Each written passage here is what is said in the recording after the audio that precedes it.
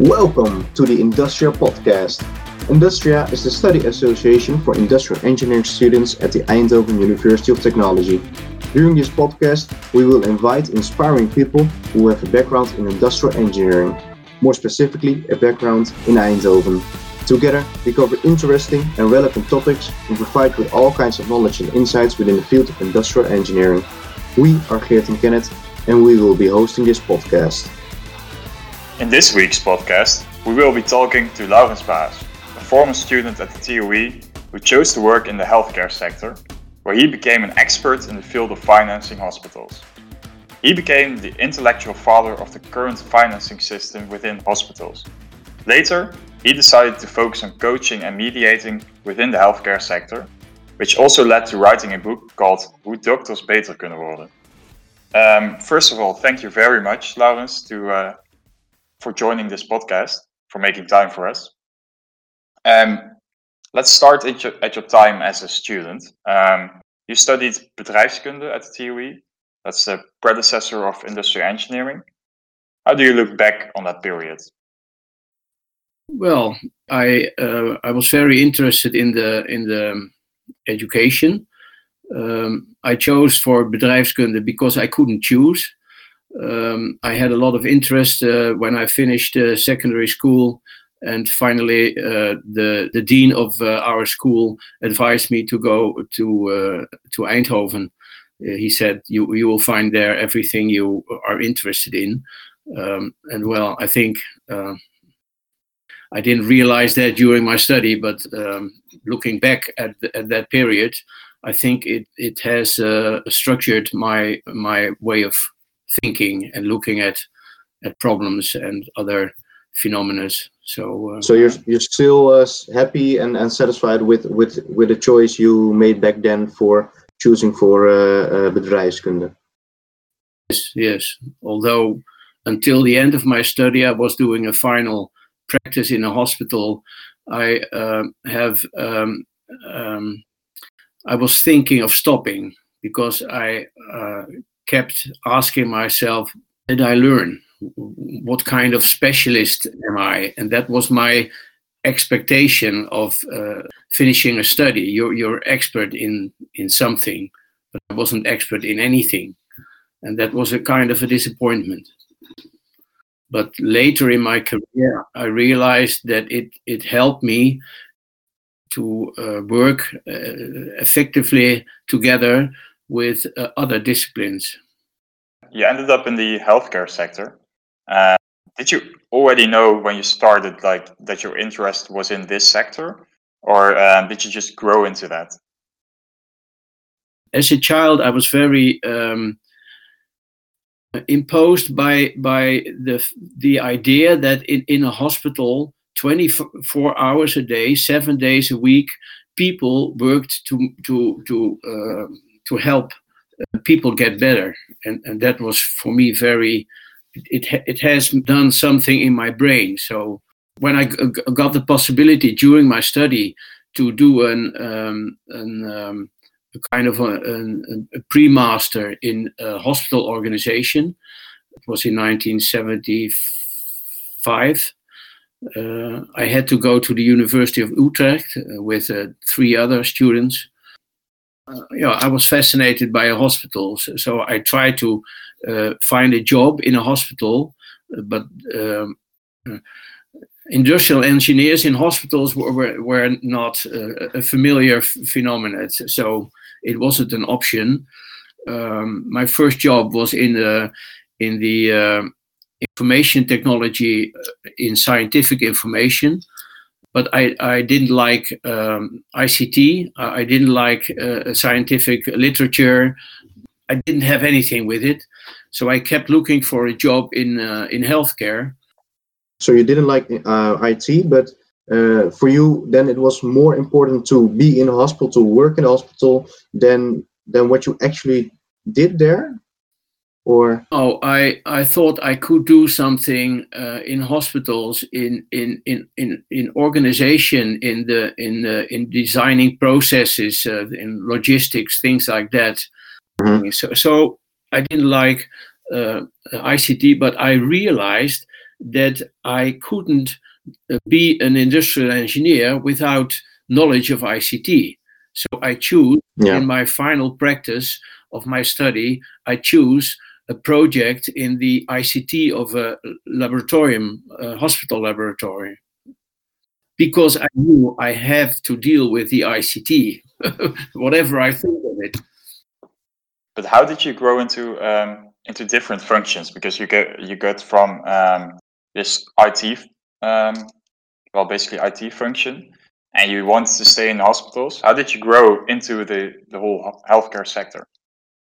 When I kept looking for a job in healthcare, so I got the chance to get a job in the union of all hospitals, the Dutch Union of Hospitals. Healthcare institutions was a very broad union, and they had a big office where they were interested in me because I was not only industrial engineer, but I also had a knowledge about ICT, and that was very in those days it was coming up in hospitals, ICT. So that was why I was selected by that union to work for them.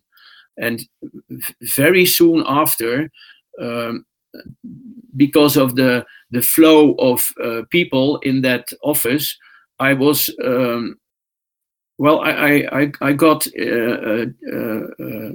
tasks in the finance of hospitals, reimbursement of hospitals. That was the key issue I did in my job in the Union of Hospitals, to develop a reimbursement system in order to make the costs of healthcare better controllable. That sounds more like a industrial engineering project, right? So were you happy? Were you happy with that project? Yes, very, very happy, because I could create ideas. I didn't knew that I was very good in that. But when I was with other professionals, I discovered that I was very good in creative thinking. So the development of the reimbursement system had elements that came from my creative brains. Not only because it was creative, but because I could, as an industrial engineer, I could imagine some processes in a hospital that had to be reimbursed. Mm-hmm. And to reimburse it, you had to know what happens. How many people does it need? What kind of material do you need to do such a process? And that's what I was doing for about 7 years. I went to the United States and Canada with a group of policymakers, Dutch policymakers. We went there to study budgeting systems for hospitals.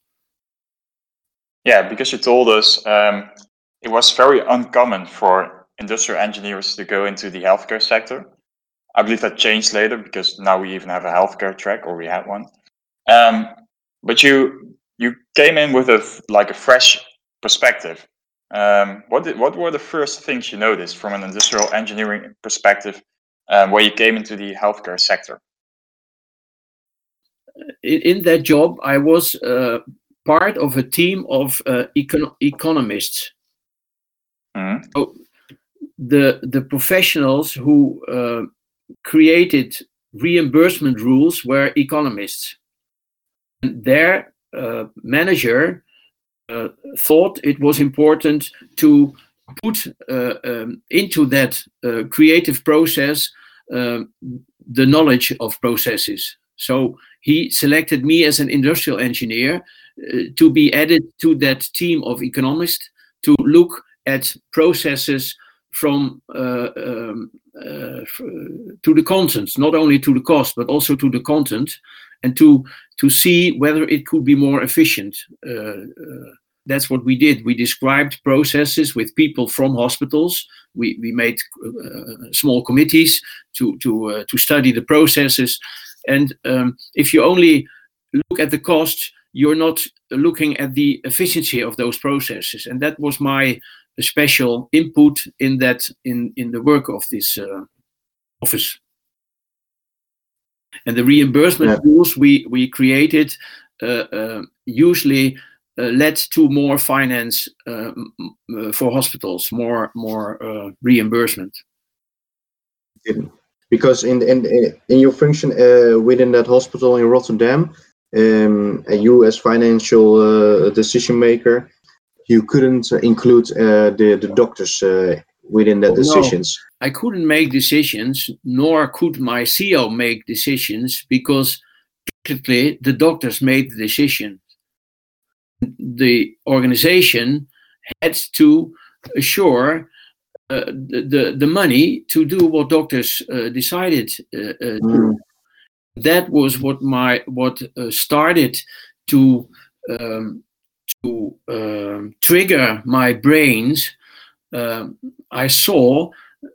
have learned in Eindhoven that in an organization, responsibility and authority has to be in a kind of a balance. If you have responsibility, you need authority. If you look at the hospital, those who are responsible, me for the finance, my CEO for the concern,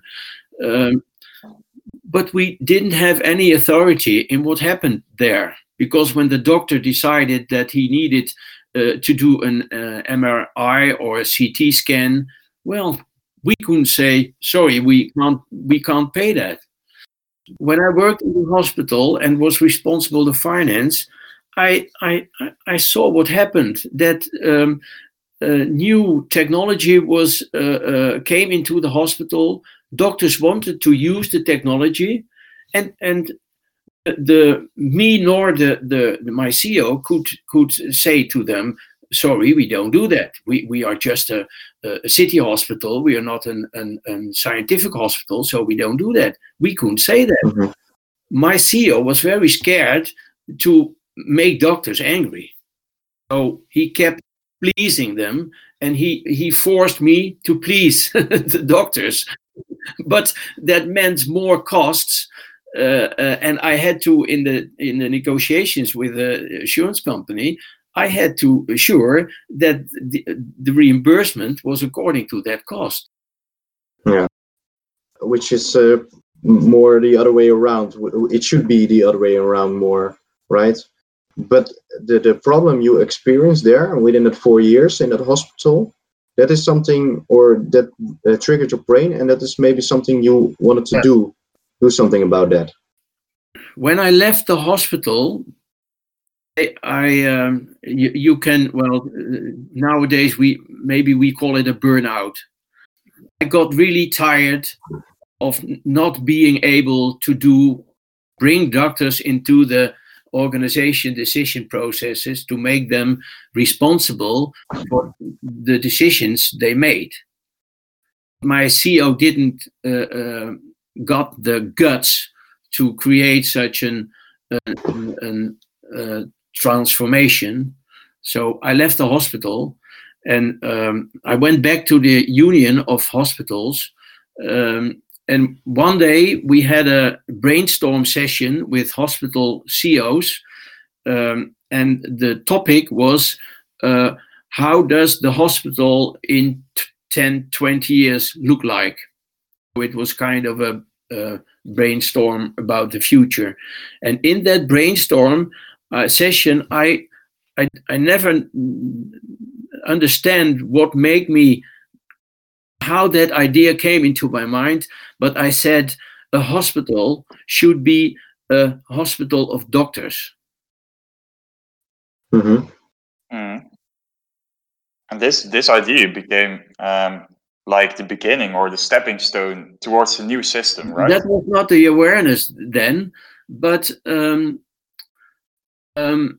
I published in the magazine of doctors, the Dutch magazine of doctors, Medisch Contact. I published in 1993 an article of a hospital owned by doctors in 1993. I wrote it in Medisch Contact. The reactions I got from the CEOs already in that brainstorm session made me believe that it was a very interesting topic to be an independent consultant. Okay. I was convinced that with that idea and with the way I saw it, how you create such a hospital, I could make money and really be important in the development of hospital organizations. I was independent, and I came in hospitals to talk about my idea. We had very interesting conversations, but they didn't really want to start to do it. They were scared for the doctors. Yeah. Could you tell them, because you started then as a consultant, right? So I think you quit then at the union again, and you started for yourself as a consultant. And was it in that consultant period that you eventually became the national project leader, where you were responsible of the fundamentals of the DBC system? I choose to be an independent consultant to change hospital organizations, in order to create hospitals owned by doctors. That was my kind of a mission I had. But very soon, I realized that hospitals were not willing to start such a process because it was too huge. It had too much impact on a lot of usual procedures and things like that. So I had to make money with my knowledge about hospital finance. Then the hospitals, the Union of Hospitals, the Union of assurance companies, health assurance companies, and the Union of Doctors, those three parties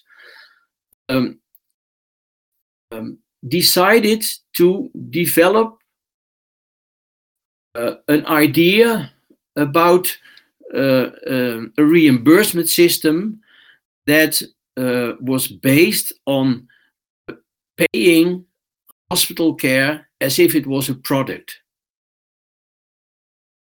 Mm-hmm. Because hospitals needed to be financed, to be reimbursed according to the costs that were made for some treatment. The medical specialist needed to get a fair fee for their work. So they wanted to recognize in the way they were reimbursed, they needed to recognize the work they had done for it. And the assurance companies wanted to pay according to what they got. It was a kind of a collective interest to create a kind of system, reimbursement system, that would make these interests possible. Mm-hmm. And I got the project. Yeah, I believe this healthcare as a product, healthcare procedures as a product, that's like the key of this new system, right? Yeah. Was this completely new, or was this already?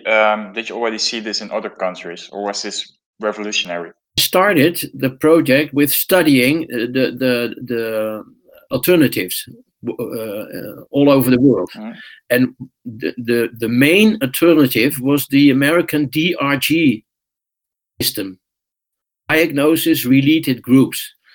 So and was developed in the end of the 70s by an American industrial engineer. He was the founding father of the DRG system. I've met the man when I was invited by 3M, the American great American organization. They had the software licenses on that DRG system. They wanted to implement the system in Holland.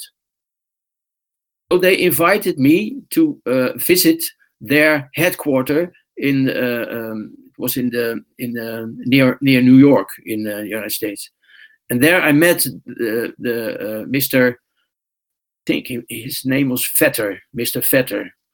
He was already an old man, but he was still wow. He was the founding father of that system. It was very interesting. But the difference between the DRG and what I had to do, I was not asked to classify people.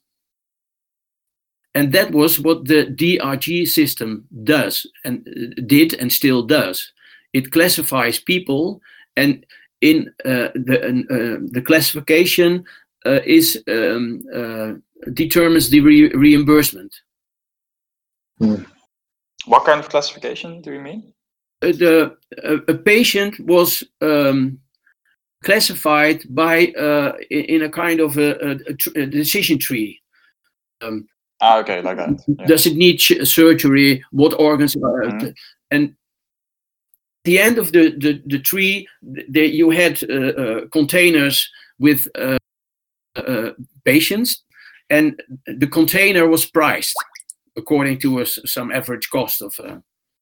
That was the DRG system, and they had about, I think, that days about 700 containers. So a patient was classified in one of those 700 containers, and then the hospital got some reimbursement for that patient.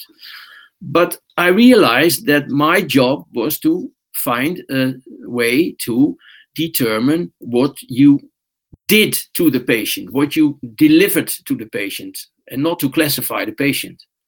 The first time I presented my ideas in an international symposia about this topic. It was in Amsterdam in 1996. I'll never forget. I presented my ideas, and one of the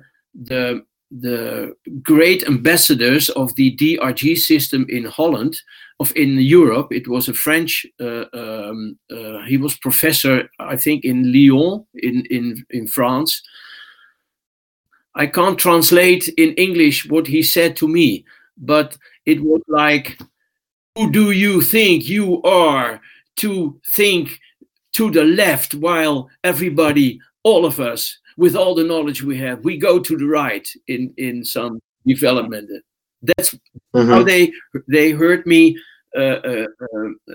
present my ideas for the DBC. And so it wasn't received very well. Oh, no, not at all. But I was I was so convinced but it was so clear that I was not asked to find a system to classify patients. I was asked to find a system to classify products, treatments. Treatment processes, whatever you call them. So you had to be very self-assured then to continue with it. Yeah, I was, and I had a metaphor, a chain of the product was a kind of a chain, and all the elements of the chain were small activities.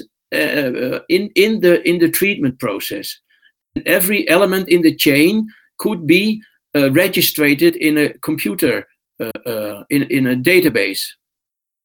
And those days was 1995.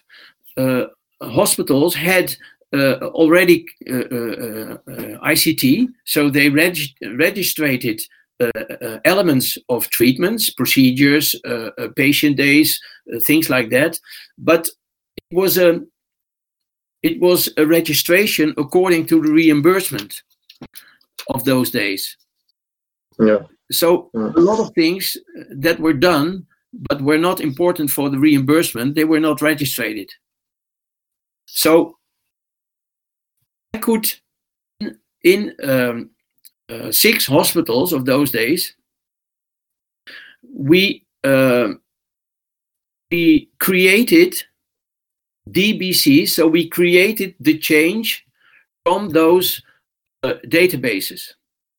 The change were not complete, but made it helped us to convince parties to believe in the system, because the chain you could not only see what was done, you could see when it was done, you could see what was the cost of the and so you persisted, and this system revolutionized the healthcare system in the Netherlands. I think it did, but it could have done it, but it still doesn't. And it was introduced into the hospitals. It's very complicated to explain because the whole process of developing was without the Dutch government. It was a project of the 3 parties: hospitals, doctors, and insurance companies. Not the government was not involved. No. And I decided to stop to leave the project in 1999 because I had decided to change my career into another direction, and there were lots of discussions were going on about the system, and because everybody knew that it had very much implications in hospital management. The hospitals were divided between people who saw their hospital as a kind of a market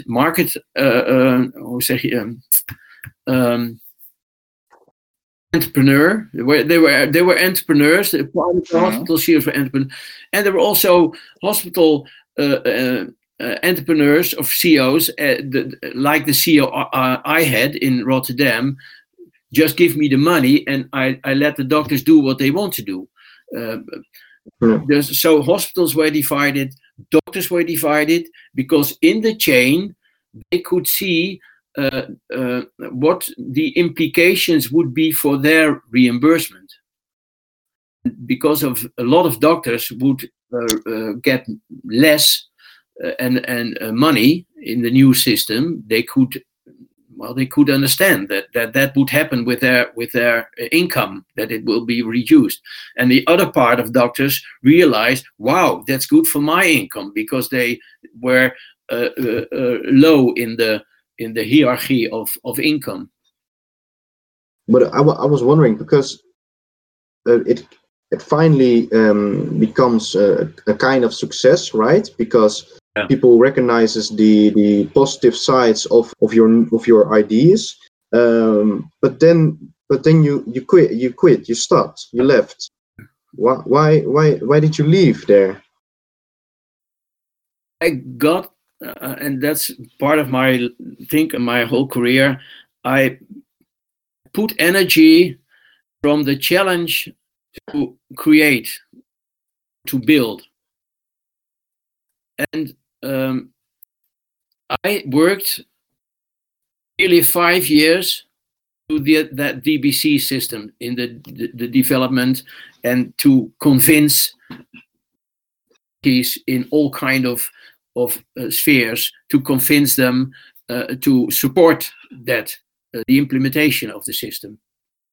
And I organized in 1998. I organized a symposium for in public to present the results of the development.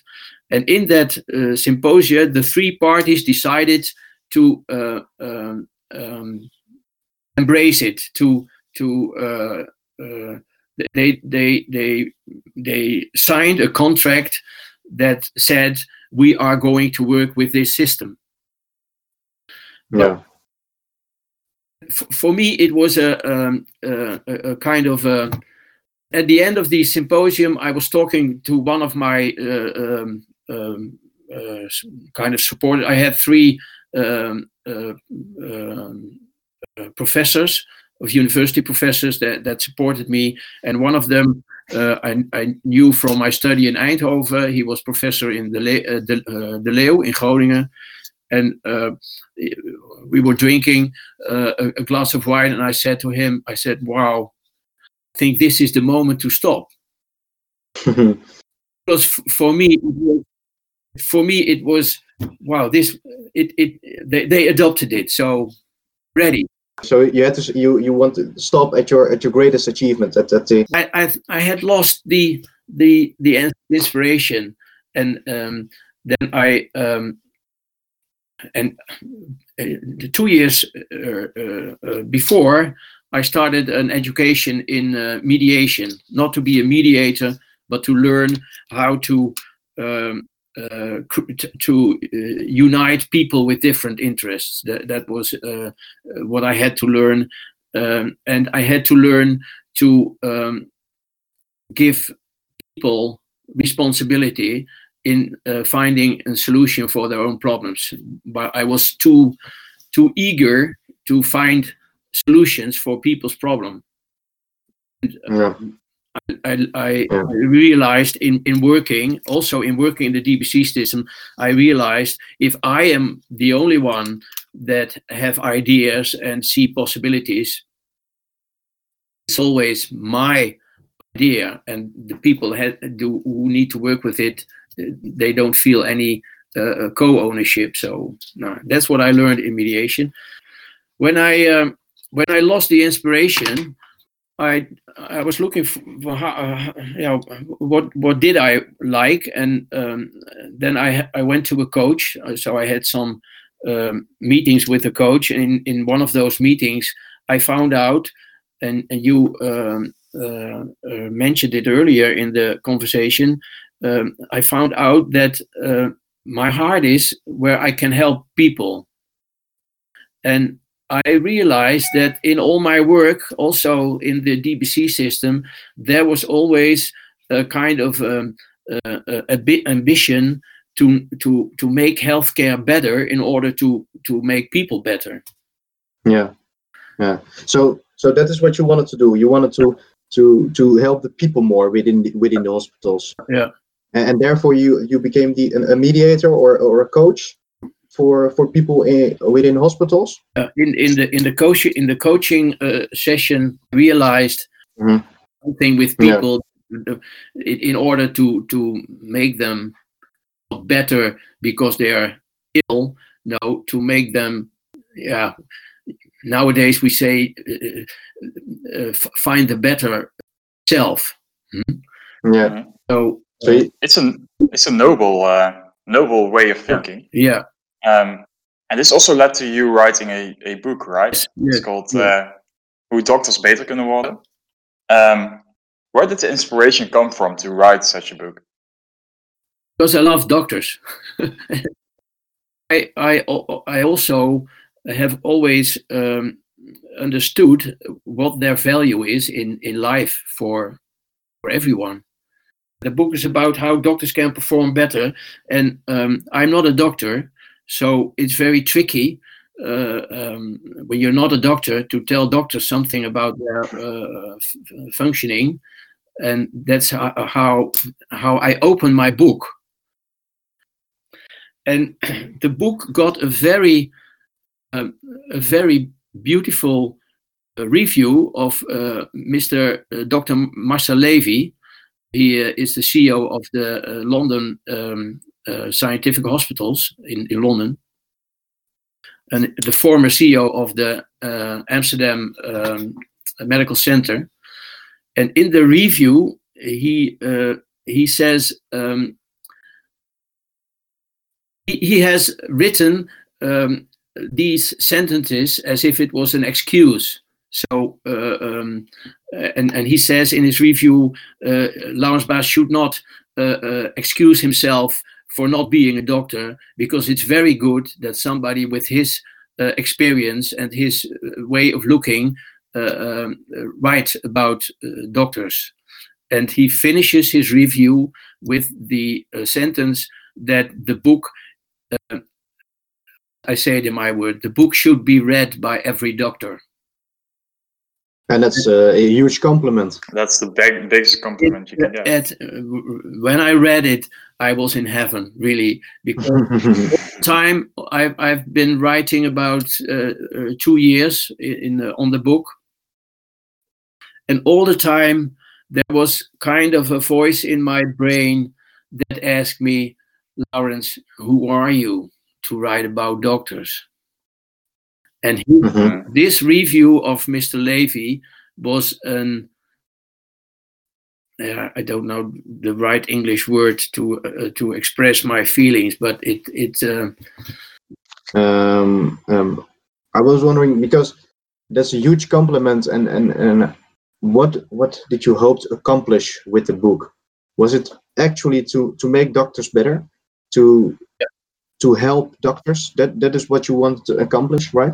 Yes, and that's what I did the last 20 years. I also did other things, but the thing that gave me the most satisfaction was in coaching doctors, in helping them in their team to function better. And these experiences are I describe in my book. And the book has 3 parts. Part 1 is how do you keep control in your brain, in your mind. I call it weeding as you weed a garden. So weeding your mind. That's part 2. It has to do with priority. It has to do with mindfulness. It has to do with mediation, with managing your mental,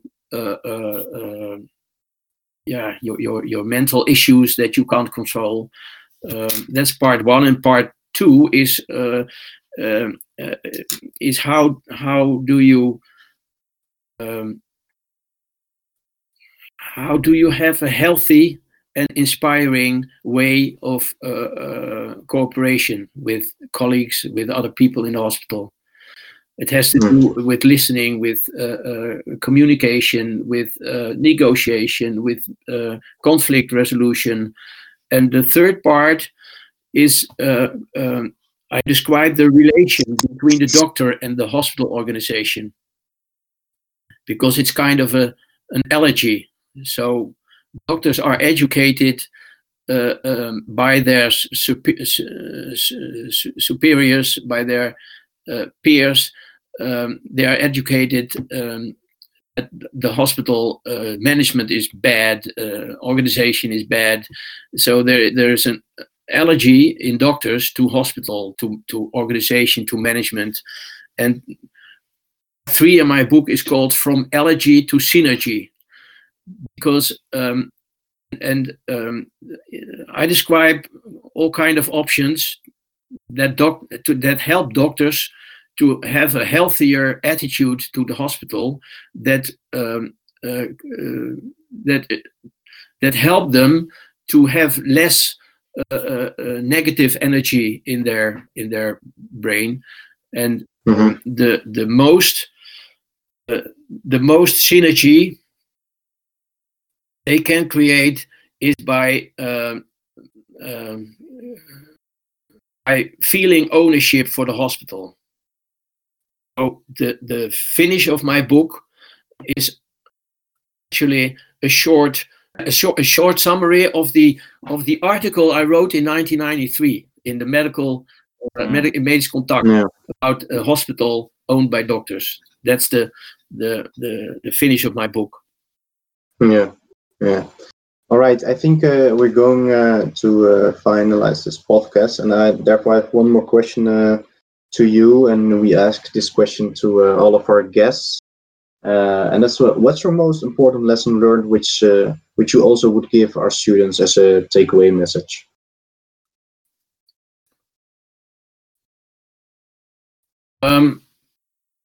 It's a very simple statement. If you are confronted with issues,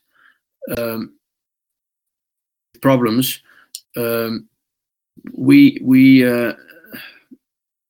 used to call it difficult. When you call something difficult, it reduces your mind potential to overcome the problem. It appeals to scare of failure. Mm-hmm. If you train yourself that as soon as you think something is difficult, you can put into your mind the idea, wow, it's interesting. Because the mind, that feeling, that corresponds with that feeling, that mind is open and creative and eager to study, to do, to try new things. Yeah, so it's more not thinking in problems, but thinking in solutions.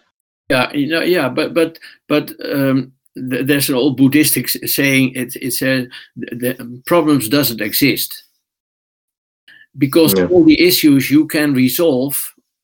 If you can't resolve a problem, then it isn't a problem. It's a fact. So take it as a fact. That's exactly. There's so basic things to help you, and that's what I do in my book. Help you to keep your full potential of your mind, keep it available. Yeah. All right. Well, I think that's a fantastic advice to end this podcast with. Thank you for being our guest today, Mr. Baas. Yeah, thank you very much.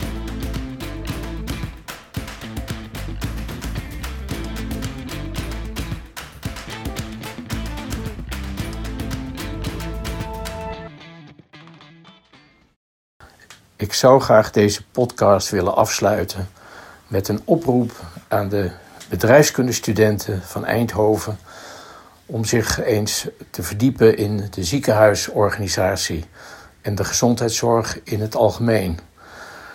Daar gaat het om zo ontzettend veel interessante uitdagingen om die gezondheidszorg ook in de toekomst op peil te houden. Daar zijn zo ongelooflijk veel bedrijfskundige slimme mannen en vrouwen in nodig. En ik nodig iedereen uit om zich daar eens op te oriënteren en daar wellicht een toekomst in te vinden. Dankjewel.